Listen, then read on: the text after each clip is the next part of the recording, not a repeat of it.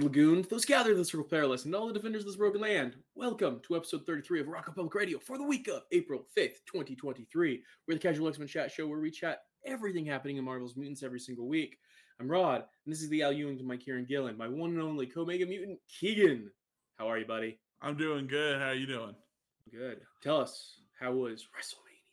WrestleMania was fabulous, fantastic, truly the grandest stage of all time, a showcase of the Immortals, and I loved it. You were there the good day.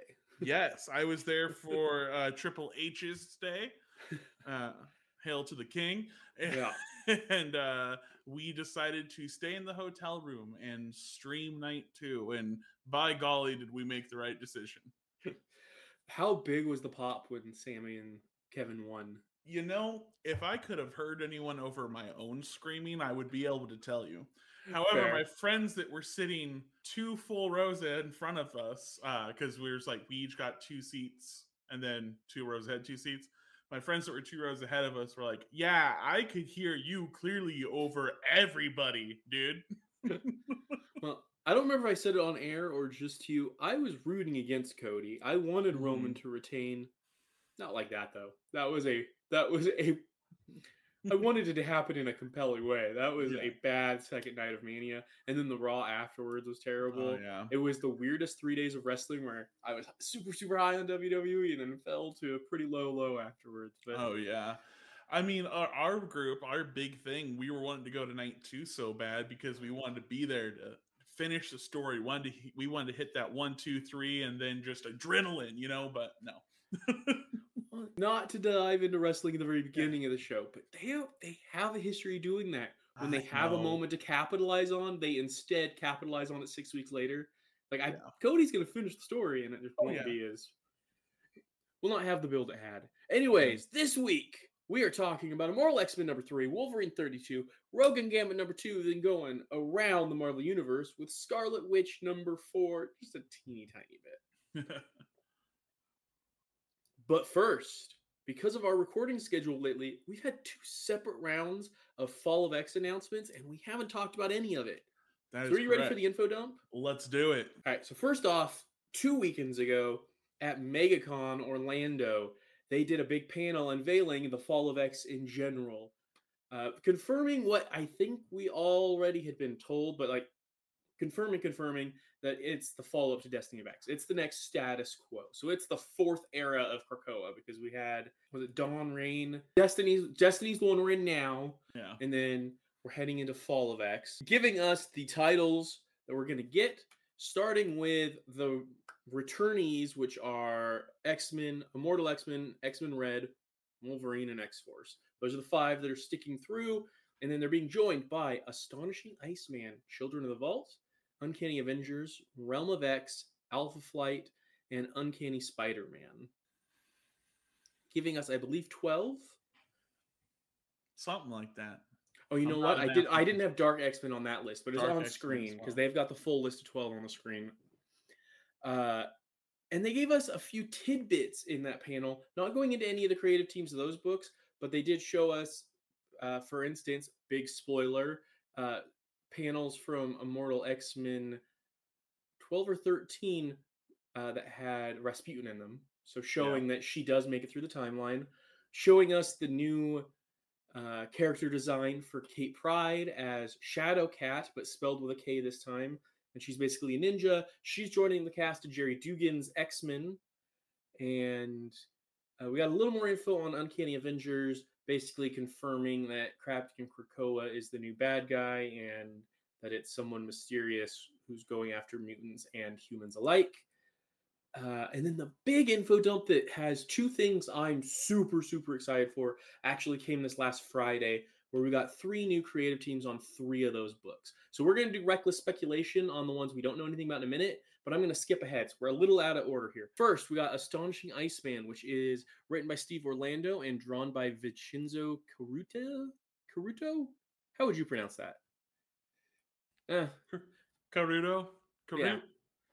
As always, I apologize for my terrible name pronunciation. It's not personal in the slightest. Anyways, following Hellfire Gala number 1.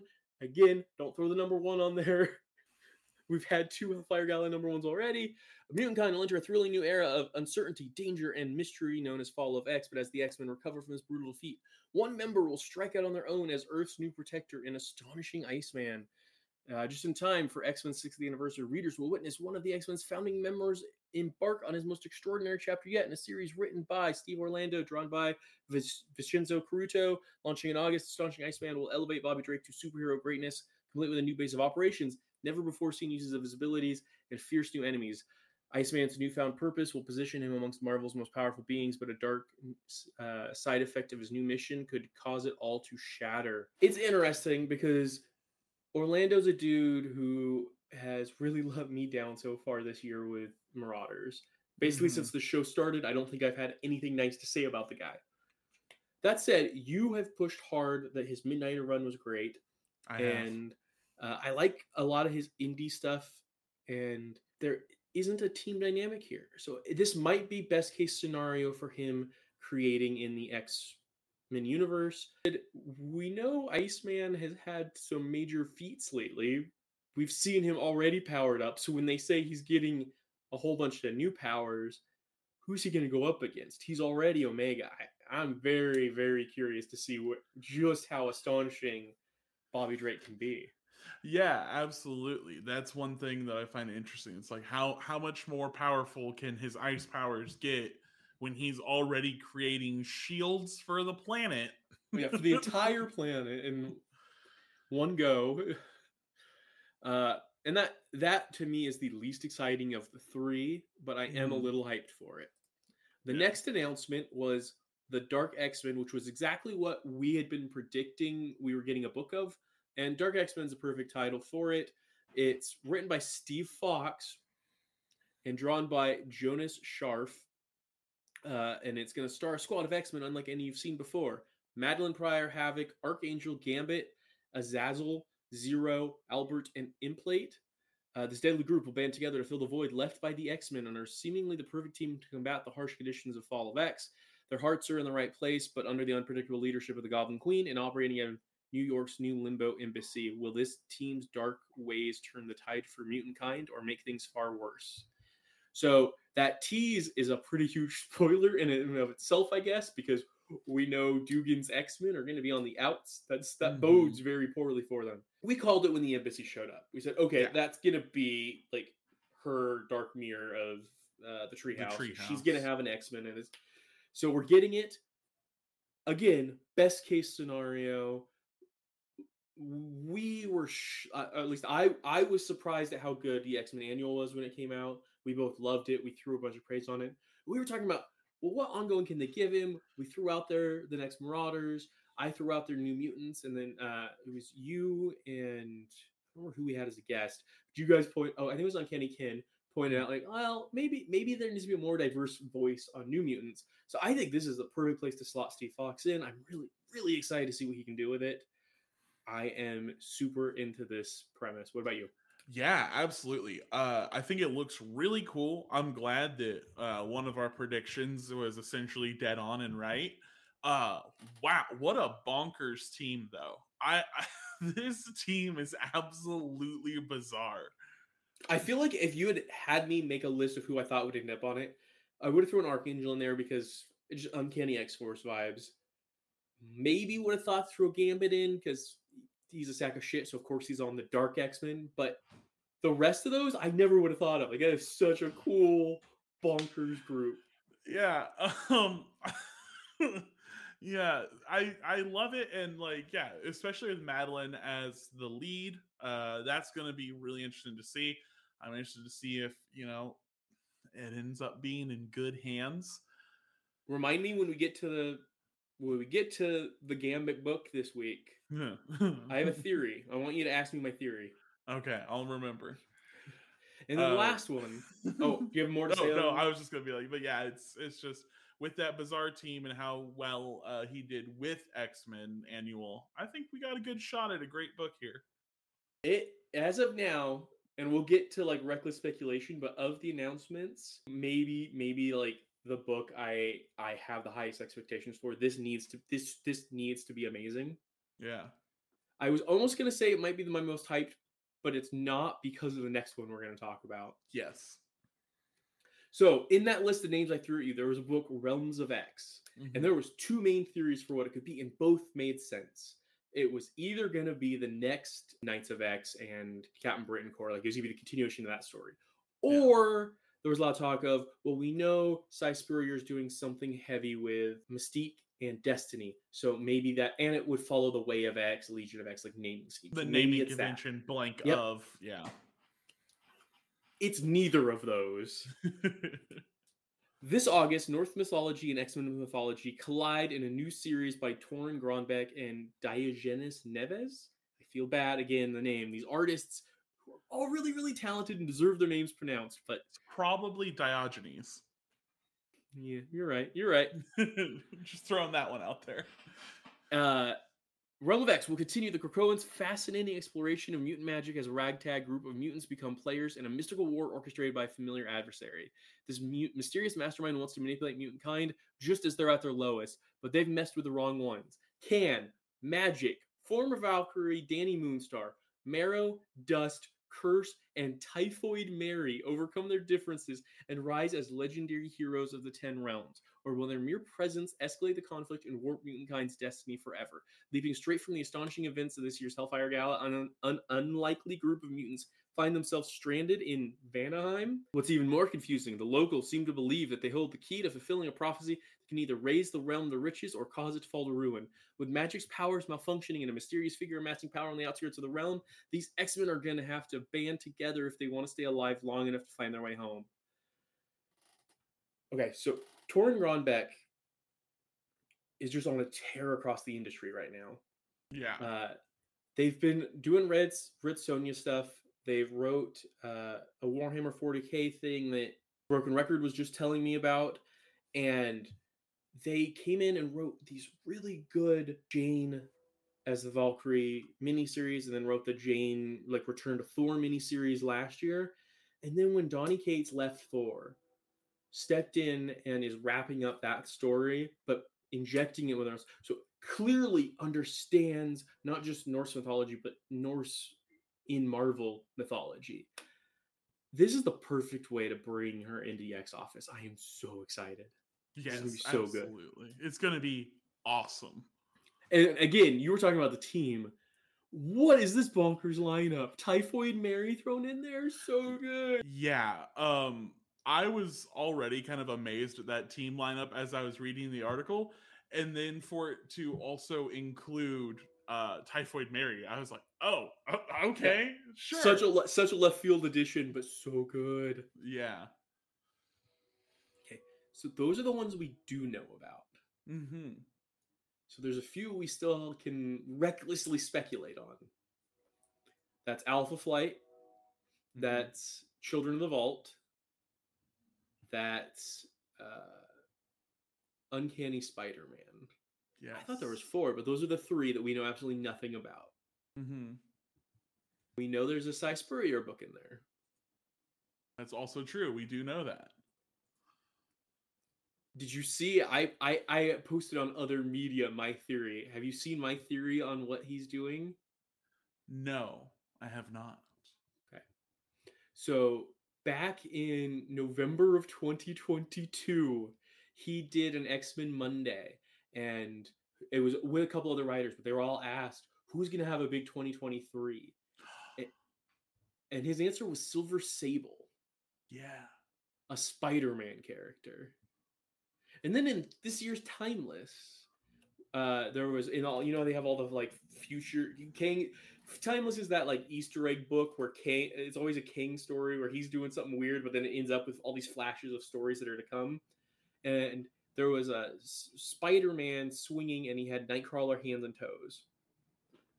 And he had he had this all black costume with the red spider. So it was not Webcrawler from Sins of Sinister. And it came out like 2 weeks before that issue where Webcrawler premiered. So some people were like, oh, well, maybe they just hadn't finished the design yet when they were writing Timeless. But since then, we found out Sins of Sinister had to be written way in advance, and like design things were finished way in advance because of the structure of it. The fact that one artist drew all 3 number 1s, one artist drew all 3 number 2s, and one artist drew all 3 number 3s. They had to have a lot of synergy because, and they had to finish early with the writing so that one person could crank out all 3 books in their month. So I don't think that's the case. I don't think there's any way that the artist drawing Timeless wouldn't have known to draw him the same way he ends up looking, since Sinister was a reference to that. Yeah, that absolutely makes sense. So I think Uncanny Spider-Man is Cy Spurrier's next book because I don't see how he'd fit Alpha Flight or Children of the Vault. Maybe Children of the Vault, but that doesn't seem like he's had any focus on that section of the world yet. So I think it's him, and I think it's either, after all the genetic tampering and going full beast mode, after Sins of Sinister, Nightcrawler just wants to hide behind a mask for a while and do Spider-Man shit. Or, and this might be way too out there. So we know in year 100, the Nightkin baby, the baby of Wagnerine, and what was the Cyclops Nightcrawler? What was his name? Do you remember? You guys know who I'm talking about. Yeah, the Cyclops, Scott Parker. Yeah. They had a baby. We never got to see that baby's power set. Now, no connection to the Peter Parker, because Wall Crawler died in year 10. But what if, as like a tribute, that baby, because we don't know how he grew up until year 1000. We'll probably find out where he's at in 2 weeks when we get Nightcrawlers 3. I think it could also be an adult version of him that got back into the main timeline and is running around as Spider-Man. Either way, whether that's our Nightcrawler, whether that's one of the remnants of the Sins of Sinister timeline Nightcrawlers, I think Uncanny Spider-Man is about Nightcrawler as Spider-Man. That is my shot called, that we'll find out if there's any truth to it in the near future, probably this week. I like that a lot, honestly. I also think that would be a really fun book to read, so I'm just excited about that idea. Oh, yeah. I mean, especially if it's Kurt, like our Kurt, that's doing the Spider-Manning, like with his moral compass and everything and the way that he feels things should be. Even if it's him like giving Pete a break or something. Well, or even we're in a world right now where the Amazing Spider-Man book is about a Peter who's pretty broken. So it'd be pretty cool to have Nightcrawler come in and be a better Peter Parker than Peter. I'd be fine with that. Yeah, absolutely. So I don't really have creative team like ideas on Children of the Vault or Alpha Flight.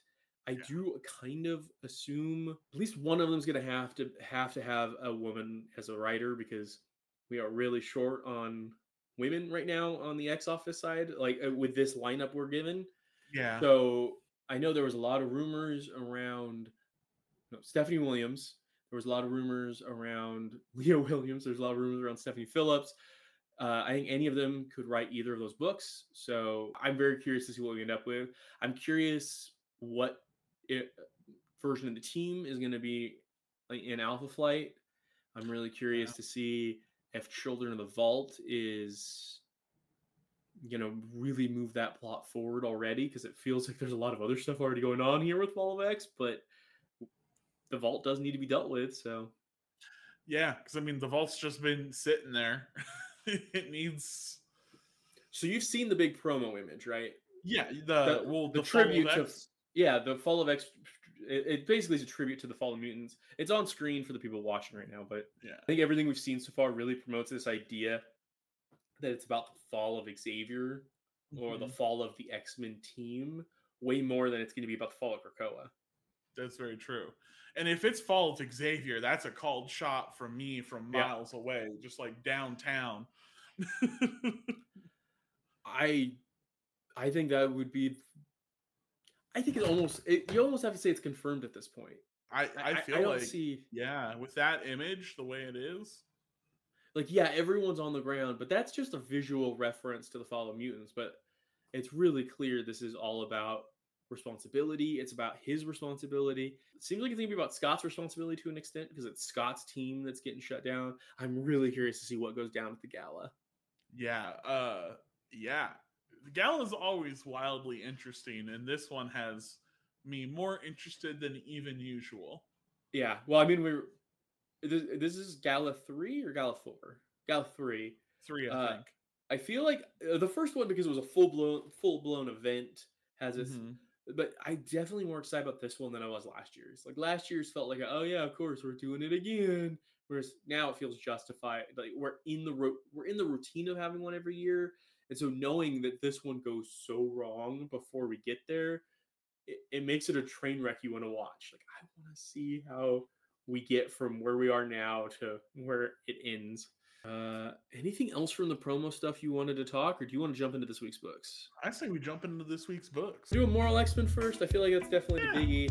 Yeah, let's just start there. Written by Kieran Gill and drawn by Alessandro Vitti, Year 1000 is a completely different galaxy. Rasputin files a psychic captain's log while she infiltrates Prayer World 537-2389. The Prayer Worlds are basically faith engines, entire worlds of clones who exist just to believe in Exodus and nothing else, because his powers are faith-based, so the more people that believe in him, the stronger he gets.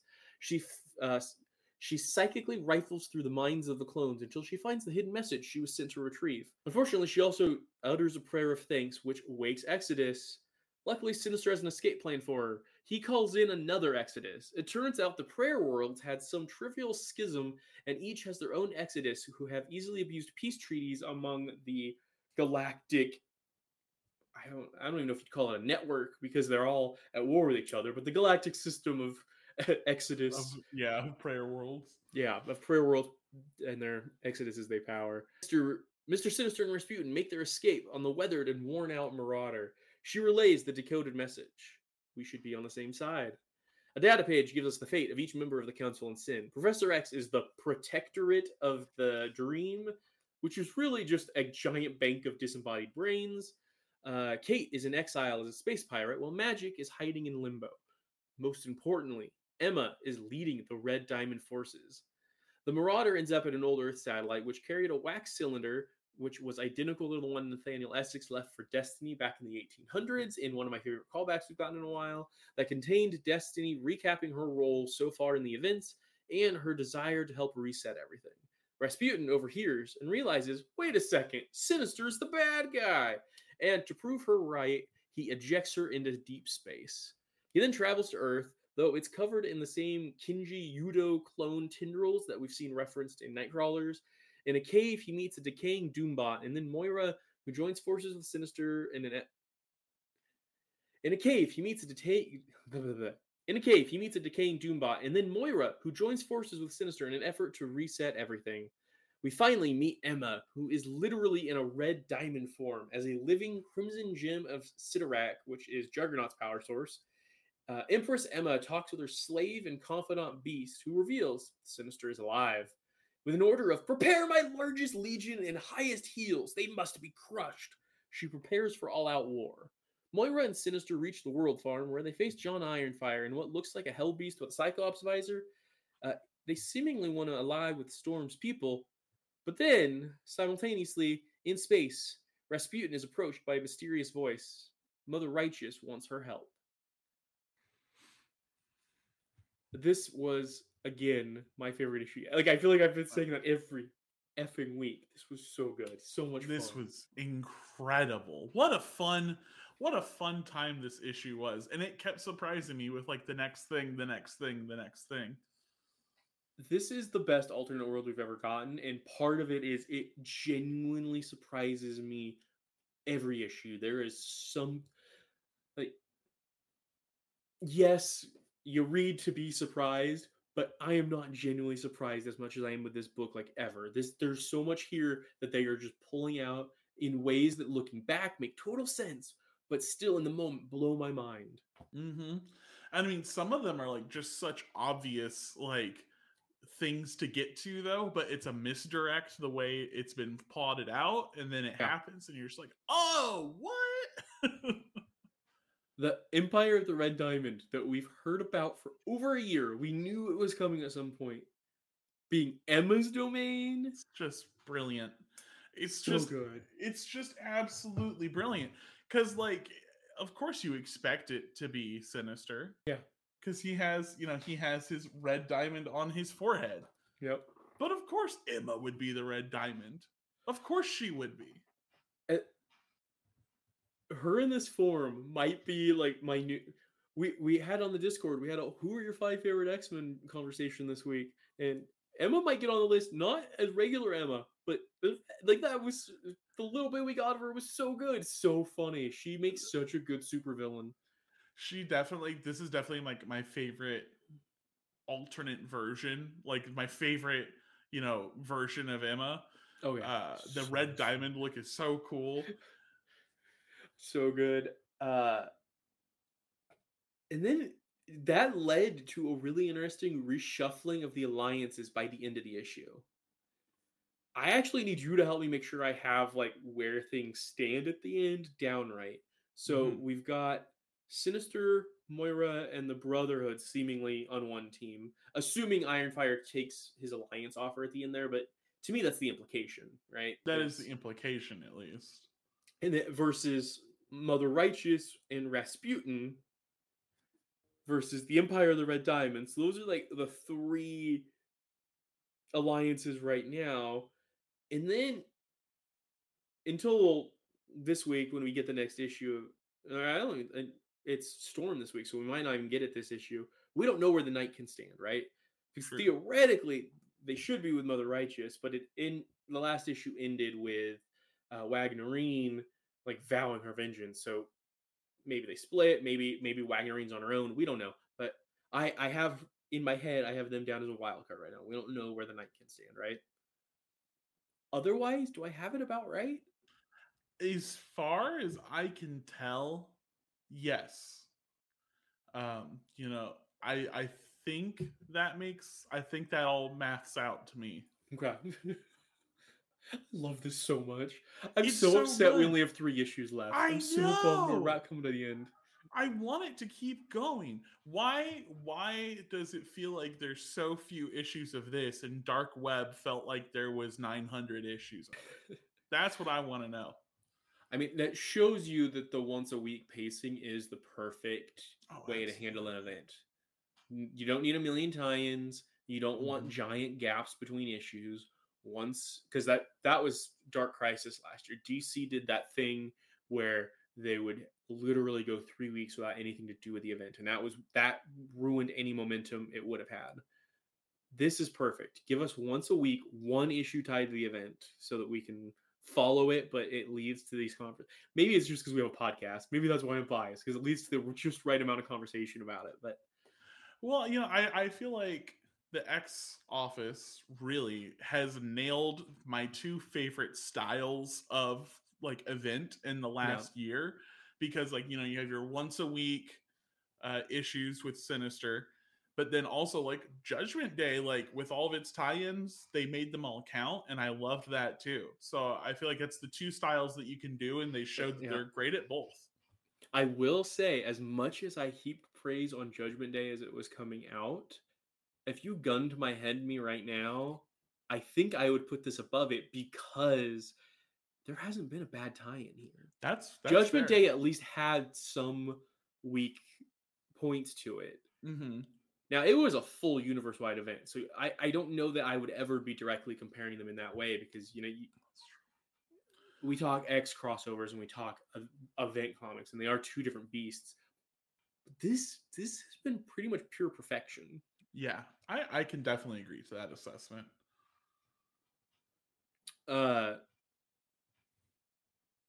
It continued the Star Trek thing. It did. It absolutely did. Like, I thought that was really neat, because it didn't really pick up this. I thought it was really neat because Storm started the Star Wars stuff in issue 1, so you expected that to be a through line. Really, I didn't catch a lot of Star Trek-y stuff until issue 2, so I was really happy to see them keep it going here in issue 3. Framing it as a captain's log equivalent was really fun. Just everything about this event has just been so stylish, and this issue was another great example of that. I'm interested to see with that theming this week with Storm and the Brotherhood. Like, how are they going to continue their Star Wars theming? Yeah. With last time being so explicit of them having X-wings and firing into a Death Sphere. Yeah, I mean, there's nowhere really to ramp that up. So I think if anything, they'll have to do like a denouement, and it'll have to be like maybe there'll be an award ceremony in it or something. Or they'll go into the sequels, or they'll have a Hope sword versus something else sword fight, and it'll be like lightsabers or Jar Jar Binks will show up. That also an option, absolutely. Me's a Jar Jar dupe. I'm doing too many ahs.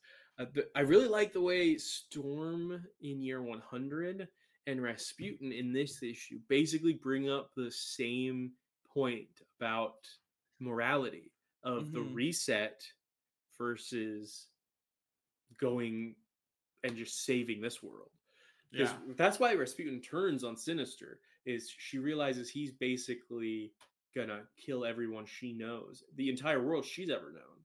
He'd been implying they were gonna save the world that exists, and she finds out that, oh no, he's gonna wipe me out and wipe my world out to save his world. Yeah. And so there's an interesting parallel there, and a decision Storm already made, and the decision Rasputin makes there. And yet it seems like they're going to be on opposite sides here, or her people. Storm is on all the covers of issue 3. I know she died at the end of issue 2, but I'm assuming we're going to get some iteration of Storm this week. But if not, her people.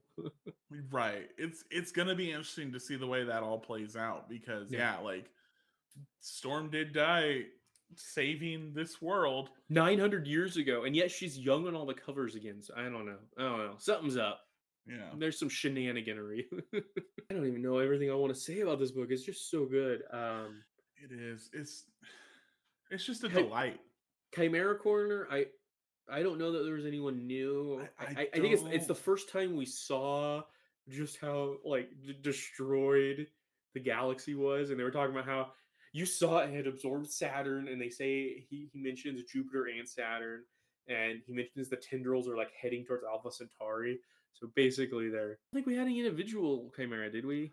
I can't think of any off the top of my head that were like new. Beast was in a new form. He's gray and weathered, and it's going super Game of Thronesy, really. Like he looked very Hand of the King-ish to me, and Emma very much looked like she was about to sit on the Iron Throne. Like, and with all the alliances, this really is getting to be a very Games of Thrones style like alliance feud to me.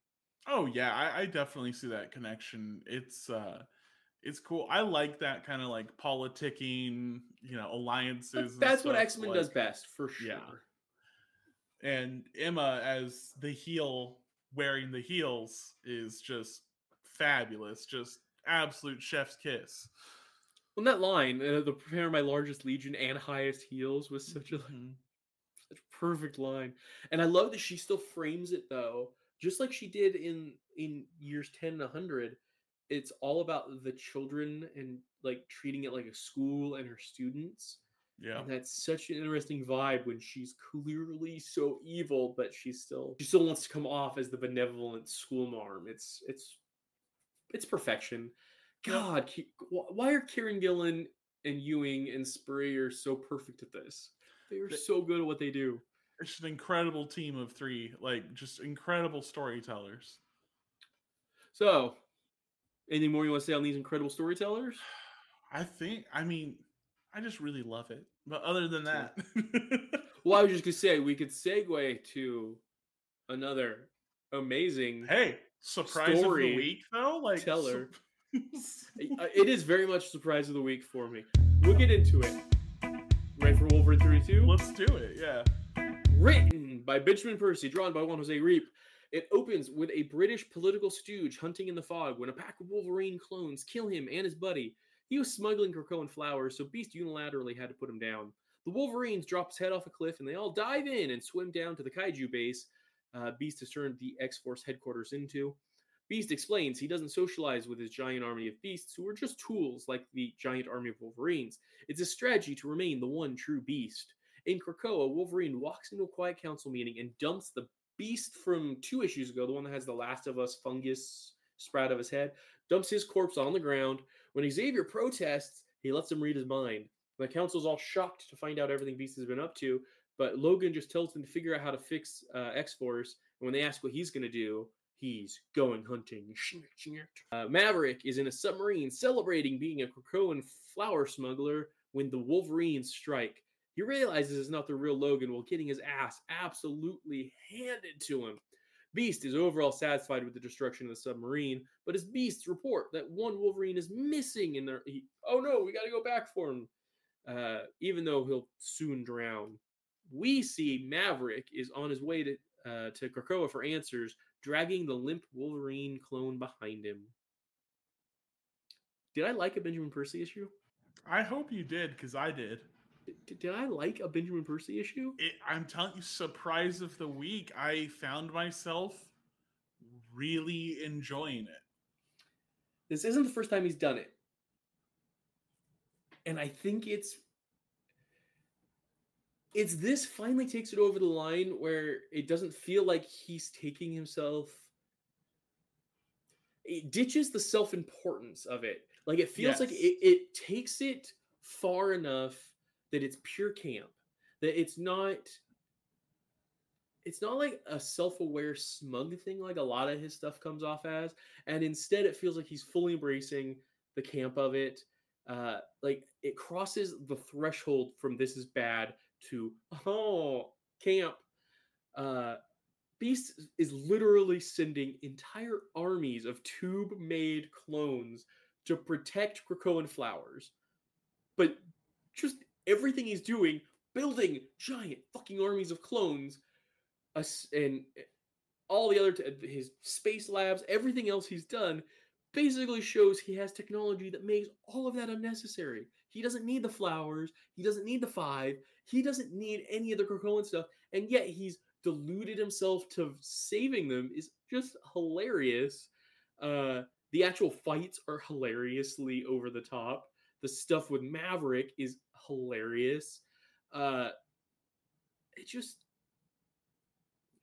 There's something about this issue, and we've seen glimpses of it a couple times. If you go back, I haven't always talked utter shit about him. There's times this comes up. There was an issue last month, the Ghost Rider issue did this, where when Percy, I feel like, gets the stick out of his ass, and he's like, I see my strengths, I'm gonna do the camp thing. He writes camp really well. He just absolutely. I think that's really what it comes down to. Is like if you embrace just the insanity of this story that you're telling and go for it, then it's actually fun and good. I think you described it perfectly when you said it's lost the self-importance of it.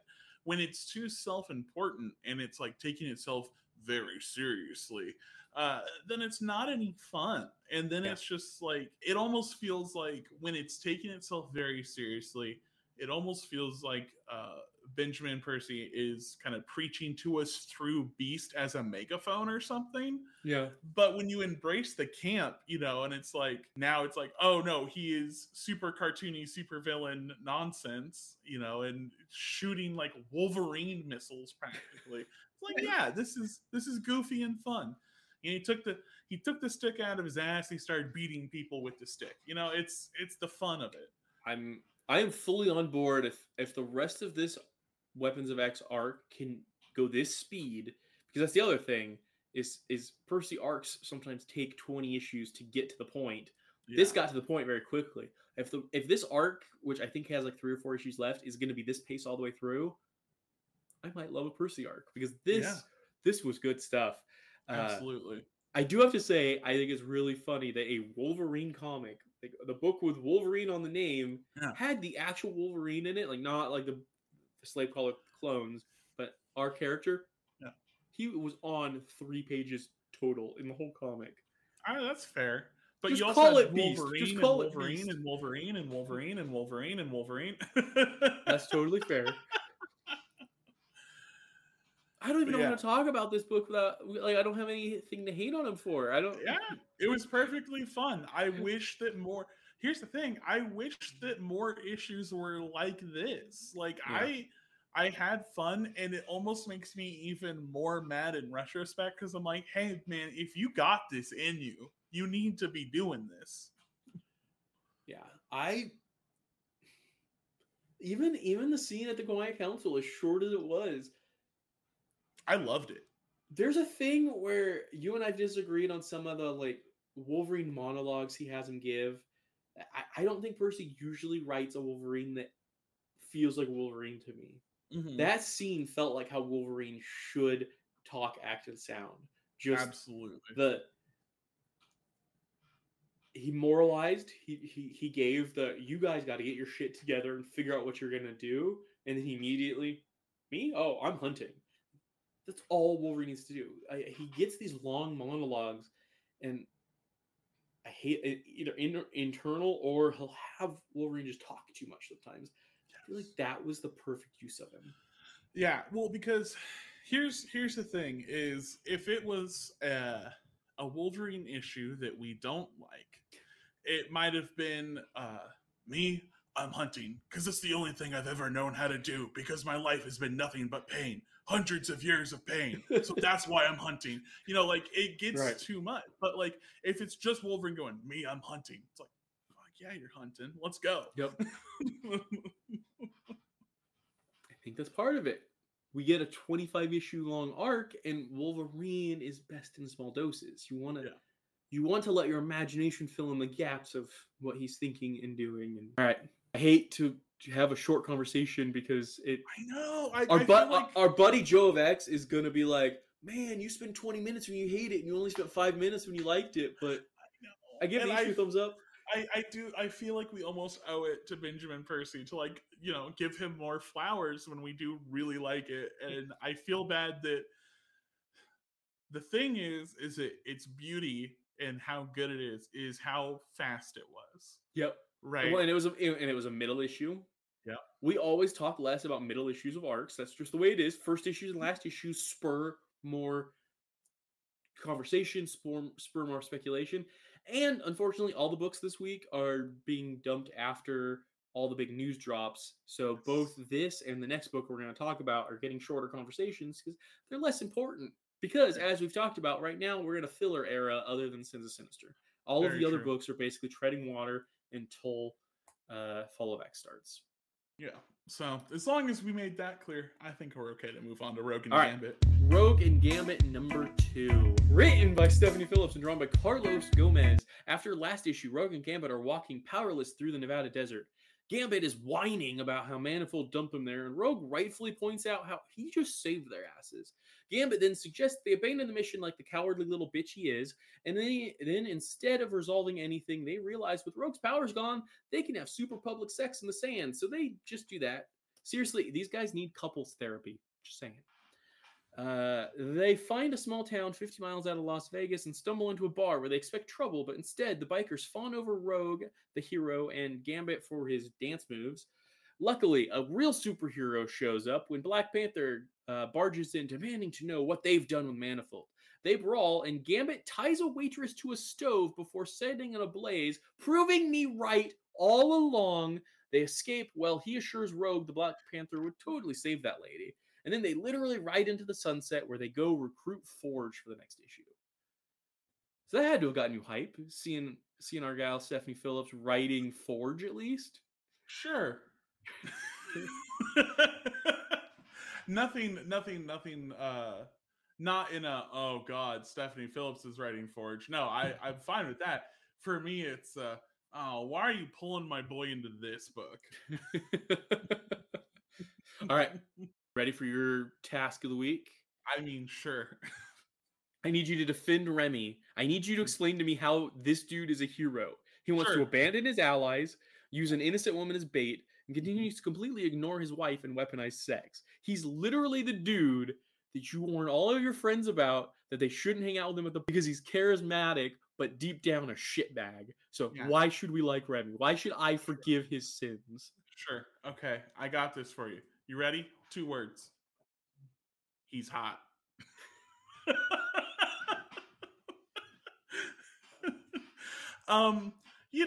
Yeah, but okay. So Okay, but in my he's a bit of a scamp this issue. Sure. He's a this bit issue. He's a bit of a mischievous scamp. He's just a little guy doing devious things, and every once in a while he's earned it. So I'm just gonna throw out there, Stephanie Phillips is also writing Cosmic Ghost Rider, Yeah. and it comes out the same week as this. If you're gonna read one book by her, read that. That was really fun. I really liked the second issue of that. Yes. This is really pretty though. Okay, so here's a cool thing to like. If you ever want to know the power of a colorist in a book, this is drawn by Carlos Gomez. Also drew Exterminators. But if you put the art of this book next to that, it'll show you how different a colorist can make. Because both are gorgeous, but they bring out different aspects of his art in a cool way. It really stood out to me. So I will say there is Is this gonna be about her face? Is this about Rogue's face? No, it's not actually. I've seen some people complaining that apparently they don't like the way he draws her face. But... No, I'm fine with Rogue's face. It's a little anime girly, but it's okay. No, one panel that just gave me the giggles the first time is the first panel where Black Panther shows up. It is the one where he's like got like one leg on the table and one on the piano, I think. But there's like weird depth issues. Yeah, so I actually just scrolled to it. Yeah. Yeah. I'll try to edit it in instead. To me, like, because of like the depth issues to it, it kind of looks like someone just like drag and dropped a clip art of Black Panther. It does kind of look like that. You're right. And I know that it's just because like depth can be like really hard to portray, but it gave me the giggles at first. It does this thing. If you look at the foot that's on the piano, and this is getting totally nitty gritty, I guess, but there's no like bend to the foot, right. So it's hard to tell. Like, is he just got his toes on it? Is he mid like lifting it off? There is something weird about that panel that makes it almost uncanny valley-ish. Like it's hard to. I don't know. Yeah, but the rest of it, super fun stuff. I think it's a solid middling book. Like I actually didn't dislike it by any means. It doesn't feel necessary. It definitely, to me, exemplifies this era we're in where there's all these minis that feel very. Well, they needed something to fill a few months. Black Panther was an interesting choice. I like that they tie it in through a footnote to the fact he still just doesn't trust Krakoa in general because of Storm stealing the sword and Ten of Swords. But yeah, there's just something about, even as someone who dislikes Gambit all the time, I feel like this book in particular writes him even like scummier. Like it's an even more negative portrayal than even I joke that he normally has. Just because he's doing devious things. Listen. Okay, but tying a woman to a stove and then setting the stove so that it will explode is over the top. That is villain shit. That is not. No, because you know what? If Black Panther didn't save her, then how is he a hero? Well, wait. Okay, rewind. So if Black Panther doesn't save her, he's not a hero. Exactly. But Gambit, who does the tying. He's a scamp. He's just a little guy. I love you. Yeah. Murder is not scamp behavior. Hold on. Look at this guy. That's just a little scamp. Look at just a little murderer. Nah. Don't worry about it. Let me put it this way. If Black Panther did not, because it's not like you could set the timer for how long till it explodes. It's an open flame and gas. Like, it's going to blow when it blows. Who's getting charged with murder? Black Panther or Remy? Who is the one that causes the death? Okay, well, if the whole restaurant explodes, then Remy certainly isn't getting charged for murder because there's no witnesses. It's fucking dark. I mean, you asked the question. I assume someone is getting out because only one person is tied to the oven. All of them are getting out because an Avenger is there. I'm saying if it exploded, it's not like it's not an atom bomb. It's not taking the whole building out in one blow. Someone's getting out and someone is telling the local news, yeah, that dude Gambit that guy that y'all love because he's got an accent and is tapping Rogue's ass.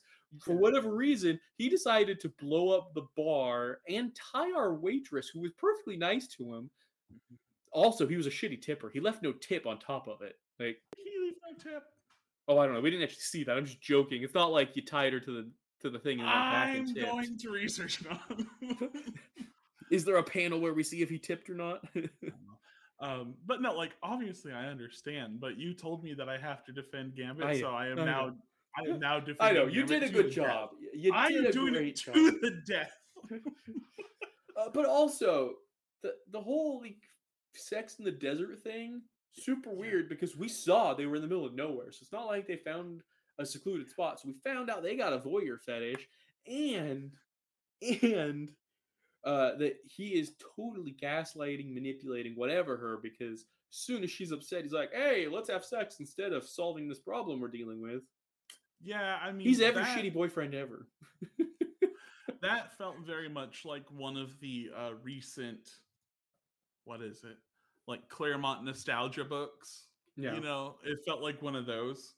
But you know, again, did not hate the book. I don't love the. I think it's funny. I have to defend that character deserves a better portrayal when I don't like the character anyways. But taking my joking hatred of Gambit out, I really do feel like it's a really bad portrayal of him, and I don't understand why. I assume they're gonna build through the next 3 issues a story of like, oh, we haven't had enough time together lately, so we need to rebuild, and they're gonna have a happier status quo at the end of it. But if every time they write a new Rogue and Gambit book, they just move back to this status quo of them being in a terrible, loveless marriage or relationship, it's hard to consider Destiny wrong. Yeah, and I mean, like, it's definitely not my favorite portrayal of Gambit. Like, I admittedly, it's not my favorite portrayal of Gambit, but you know, it's Gambit. Love the way the book looks, though. Overall, you're totally right about that one panel. I do like the rest of it, though. Like, the rest of the book looks great. I like looking at it. It's nice. Well, I didn't talk about it in the summary. I did like the text. We got another text data page of, but it was Mystique and Destiny's texts, and it was enjoyable. A lot of times so far since she came back, we'd only really seen Destiny in big climactic moments, but seeing way more in the last, I'd say 6 months, like intimate character moments with her and like silly moments like this has been really enjoyable. Absolutely. Giving her a little bit more to work with. Like, I love it. Absolutely. All right. I'm going to go around the Marvel Universe. Oh, wait, no. We can't go around the Marvel Universe. You forgot to remind me. Right. Rogue and Gambit thing. My Gambit theory. So we know he ends up on the Dark X-Men. Do you notice who doesn't end up on the Dark X-Men? Who? There's no Rogue on the Dark X-Men. Have you ever wondered what would push Gambit to a dark place? Rogue's death. Oh, I wasn't thinking dead. I was just thinking they break up. But that too. I like dead. Dead's a good one too. That's my theory. Fall of X, Hellfire Gala. What she died? Maybe that's what's so bad with Hellfire Gala. Maybe Rogue dies. Well, why wouldn't they just bring her back? They break up at the gala. They break up, and so he joins the Dark X-Men. Although she's on the radio. No, is she on the X-Men right now? No, because she's in the Captain Marvel right now. She's in Marvel. She's on Captain Marvel's team.